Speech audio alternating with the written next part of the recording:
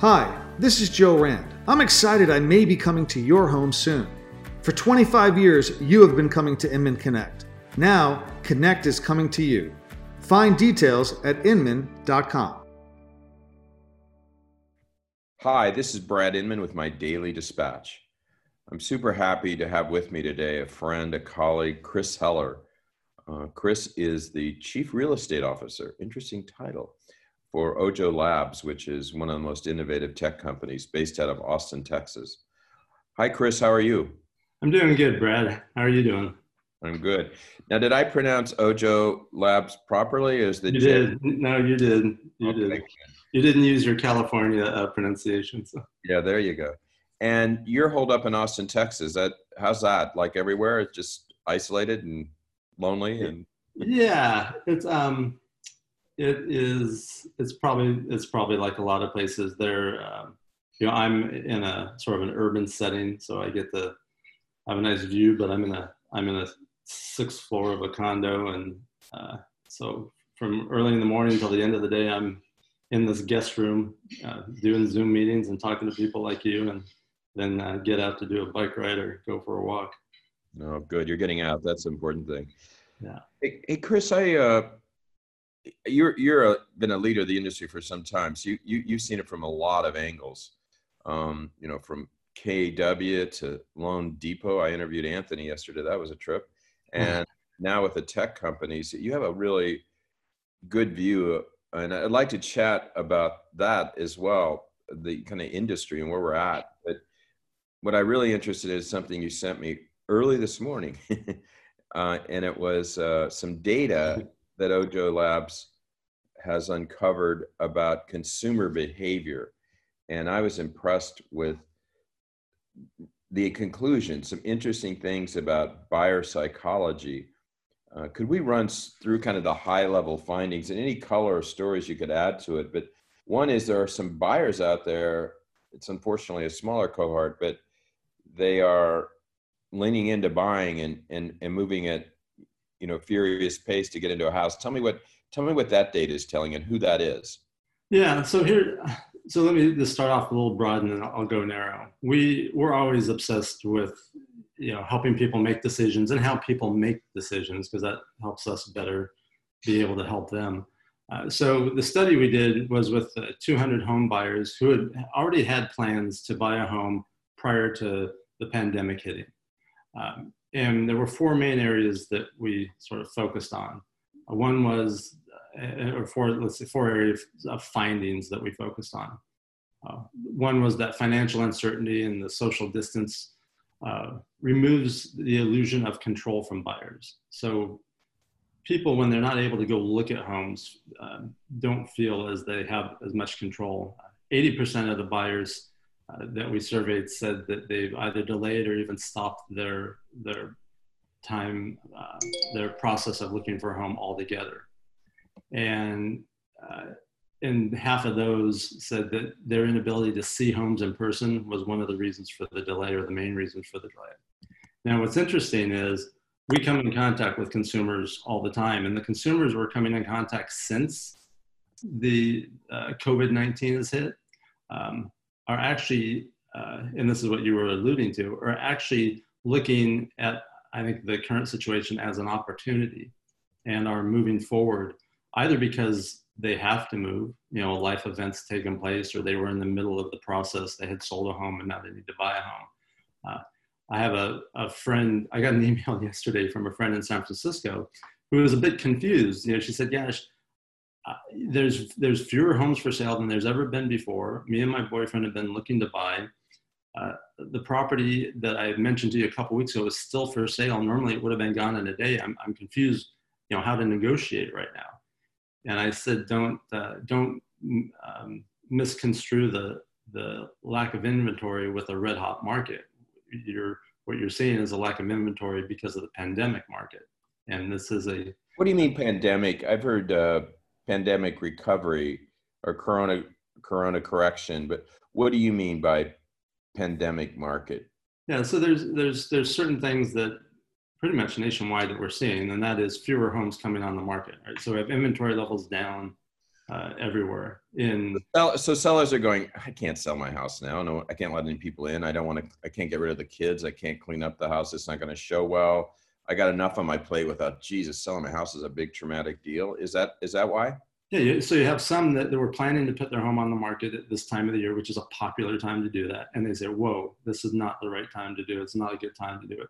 And then you have the people that were either already on the market that say, I'm sheltering in place. The last thing I want are strangers traipsing through my house. I'm taking off the market. So, we saw in the hardest hit areas about 60% decline in inventory, and overall about inventories down in the 30 or the 60 markets that we watch are down about 30%. So you have less homes on the market for those reasons. But then in your data, you show that there's a big cohort that aren't in the market at all on the buy side. But this expedited group, there are reasons that they seem to be jumping at the opportunity, right? And it's kind of the classic low interest rates. They think they can get a good deal. And they're also feeling like, maybe like you, stuck in a townhouse on what floor are you on, Chris? 6th floor? Yeah. Yeah, I mean, they're going, I want a little single family house, maybe out of ways because I don't ever go to the office again. What's the reasoning in there? I think all of those play into it. I think the lifestyle and home style, we'll feel that more in the months to come. There's certainly people that are sheltered in place that are going, wow, now that I'm spending all this time in this place, it's not exactly how I'd want it to be. I wish my kitchen was nicer since I'm using it 3 times a day instead of 3 times a week. I wish we had more living space. I wish I had. Does that continue, you think, Chris, after COVID? I mean, are people going to, I guess if they continue to work from home, which some companies will, then people have to evaluate their houses whether they're suited to work at home, right? I think look, there's what we know is there's always a certain portion of the population that's going to go back to normal or back to what was considered normal before. I think there's a certain percentage of the population that may never go back to how it was. And individuals and companies are viewing working from home completely different. I know we are. I know I am. Even, I still have a real estate team in San Diego. I have a brokerage with 375 agents in San Diego. I'm looking at all that differently. And so I think a lot of people. Office space. By the way, how much office space do you have for 375 agents? Too much. About 15,000 square feet. Tell me why, I ranted about this on the stage and in my articles for years, like, what's with you cats having all this, when you have a mobile workforce, like we do at Inman, we've been mobile for 4 years. I mean, virtual for 4 years. Why did people hold on to that cost structure which eroded your margin? Why do you think isn't it great maybe that this is a forcing function for you all to rethink that? Oh, absolutely. I mean, look, in 2006, when I launched that business, it was a different world. And, now in 2020, and fortunately, at least it's coming up soon, there is definitely a different strategy that will be implemented with that office. And I think a lot of brokers across the country are looking at that. You can almost imagine, Chris, that, people hate when I make this comparison, but I will anyway, that with some simple technology, agents anywhere, everywhere, not anywhere, everywhere beyond local. I think you need a local agent, but can just be deployed to deliver those services.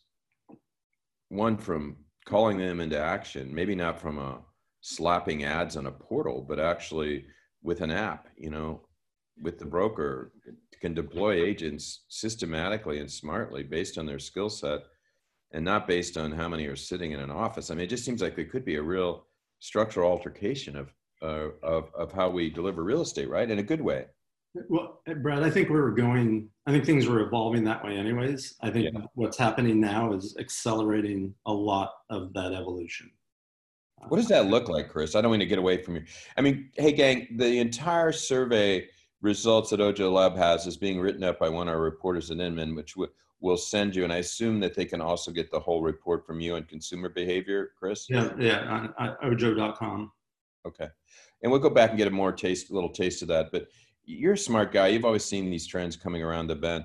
How does the changing landscape of real estate industry structure look like? A little different, maybe going, let's say next year? What do you think?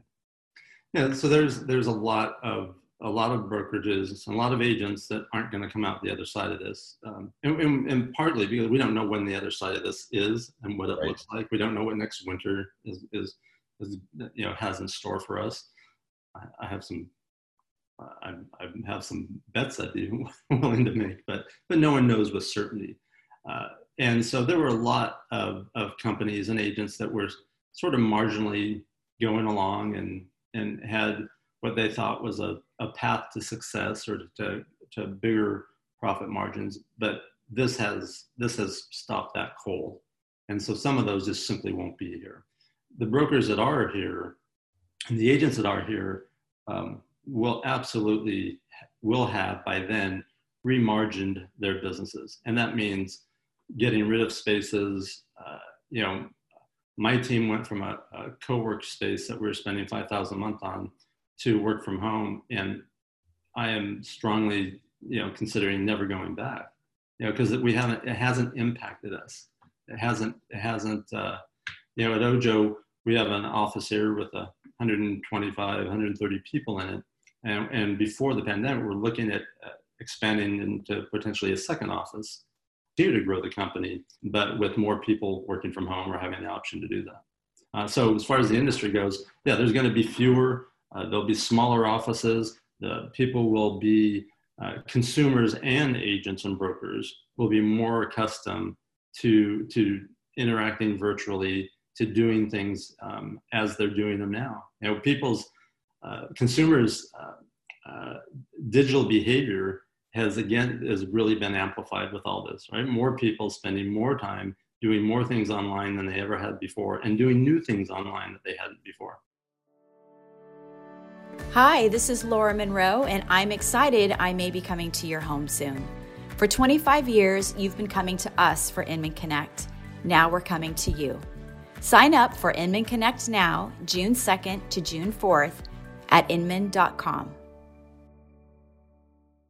Well, and also, Chris, some of these industry habits weren't about the consumer. I mean, open houses were a way to get leads, and walking people through houses is a way to try to move the customer from no to yes. And those weren't necessarily consumer-centric behaviors and patterns. And I hope that we move to, maybe, I don't know, this is idealistic on my part, move to what's best for the customer, like service instead of sales, and not using a half an hour showing a house, moving some from no to yes. I know those are all sales tactics that are important to real estate, and I don't want to diminish their value, but come on, maybe we can do more transactions more efficiently, and agents can do more volume without wasting all this time on things that seemingly help their business, but aren't necessarily in the best interest of the consumer. Do I have that wrong? No, I don't think you do. Like I've said for 30 years, over 30 years now, open houses are for selling someone's home are a waste of time, and it's a poor experience for the seller, a horrible experience for the seller. You have to leave your house on the weekend for several hours and clean it all up, and have a bunch of people there traipsing through it. That the agent simply is doing lead generation to go sell other houses. What'll be interesting is people physically looking at homes was largely a process of elimination for buyers. And the home search is sort of a process of elimination, right? They start broad and they start eliminating things. And one of the ways people would eliminate homes is by physically going in and, going, I don't like the feel of this. I don't like the look of this. I don't like the positioning. I think we're going to see more people start to make those decisions, doing it virtually, right. which really impacts, how homes are presented online, how effectively they're presented online, because we no longer, or will lose some of the benefit of having someone actually go see the home. Decisions will be made before they go see homes now. Yeah, no, I think you're right. And it should clear the way for some really smart tech companies to innovate. I talked to Pete Flynn and Spencer Roscoff, founder of Zillow and Trulia, and they said the greatest innovation in real estate's always happened during weird times, like the .com crash and the 9/11, and then the financial crisis. And there's a lot of cool companies right now working, particularly on the transaction side, which is interesting. Let's go back to the consumer data. Anything else that our listeners here would be interested in, you think is important to consider, particularly as realtors and our listeners are trying to focus on, what is it that consumers want right now, so that they can play their best hand when they're talking to the customers? Yeah, we had, I'll just give you some of the numbers that I thought were interesting. 43% of the buyers said that kitchen style is more important to them now than ever before. And I can, not that I'm a big cook, but I went from me and my wife cooking maybe 4 or 5 times a year to now cooking, You're like a New Yorker, Chris, if you're only doing it 4 or 5 times a year. Hey, I've always lived close to a Whole Foods, so I've been lucky. Yeah. We have another thing that we learned, that again, for the people who are looking to do something now, that this pandemic does feel like a home buying opportunity. And so that's that cohort of buyers that we talked about that are doing. Do you think sellers are going to get the ones that, I assume the ones that are selling have to sell.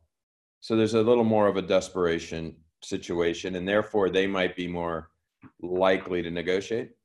I think that's absolutely the case. I responded to my friend's email in San Francisco yesterday saying that if someone's on the market now, they are motivated. No one's on the market now to test the market. The people that are for sale now.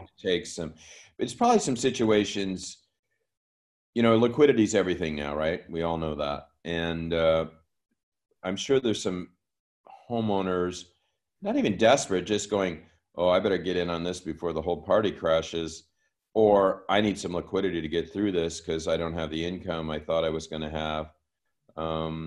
We've interviewed a few tech companies that offer these programs where you can, sell your house, lease it back. And some of this is probably going to take hold just because the need for liquidity here in a bad economic situation is going to be higher, right?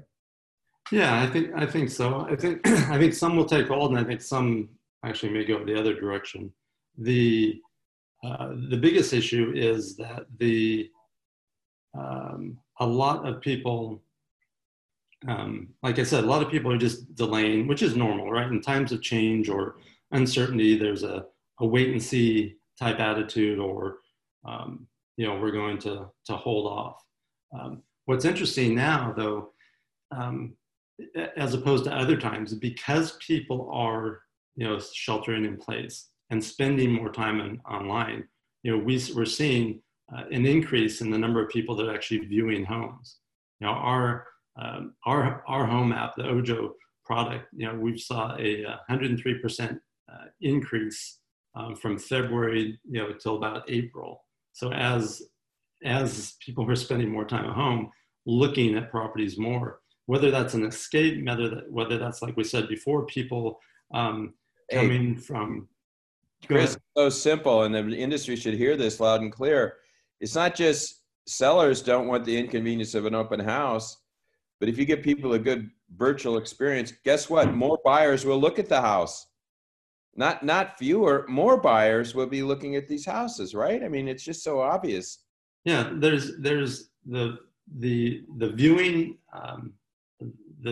process, the online viewing process is never been more important, and I don't think that goes back. I think people get accustomed to things and behaviors very quickly, especially in this world. It's the Amazon effect, right? Our expectations, once we're exposed to something, we don't like to go backwards. No, we don't.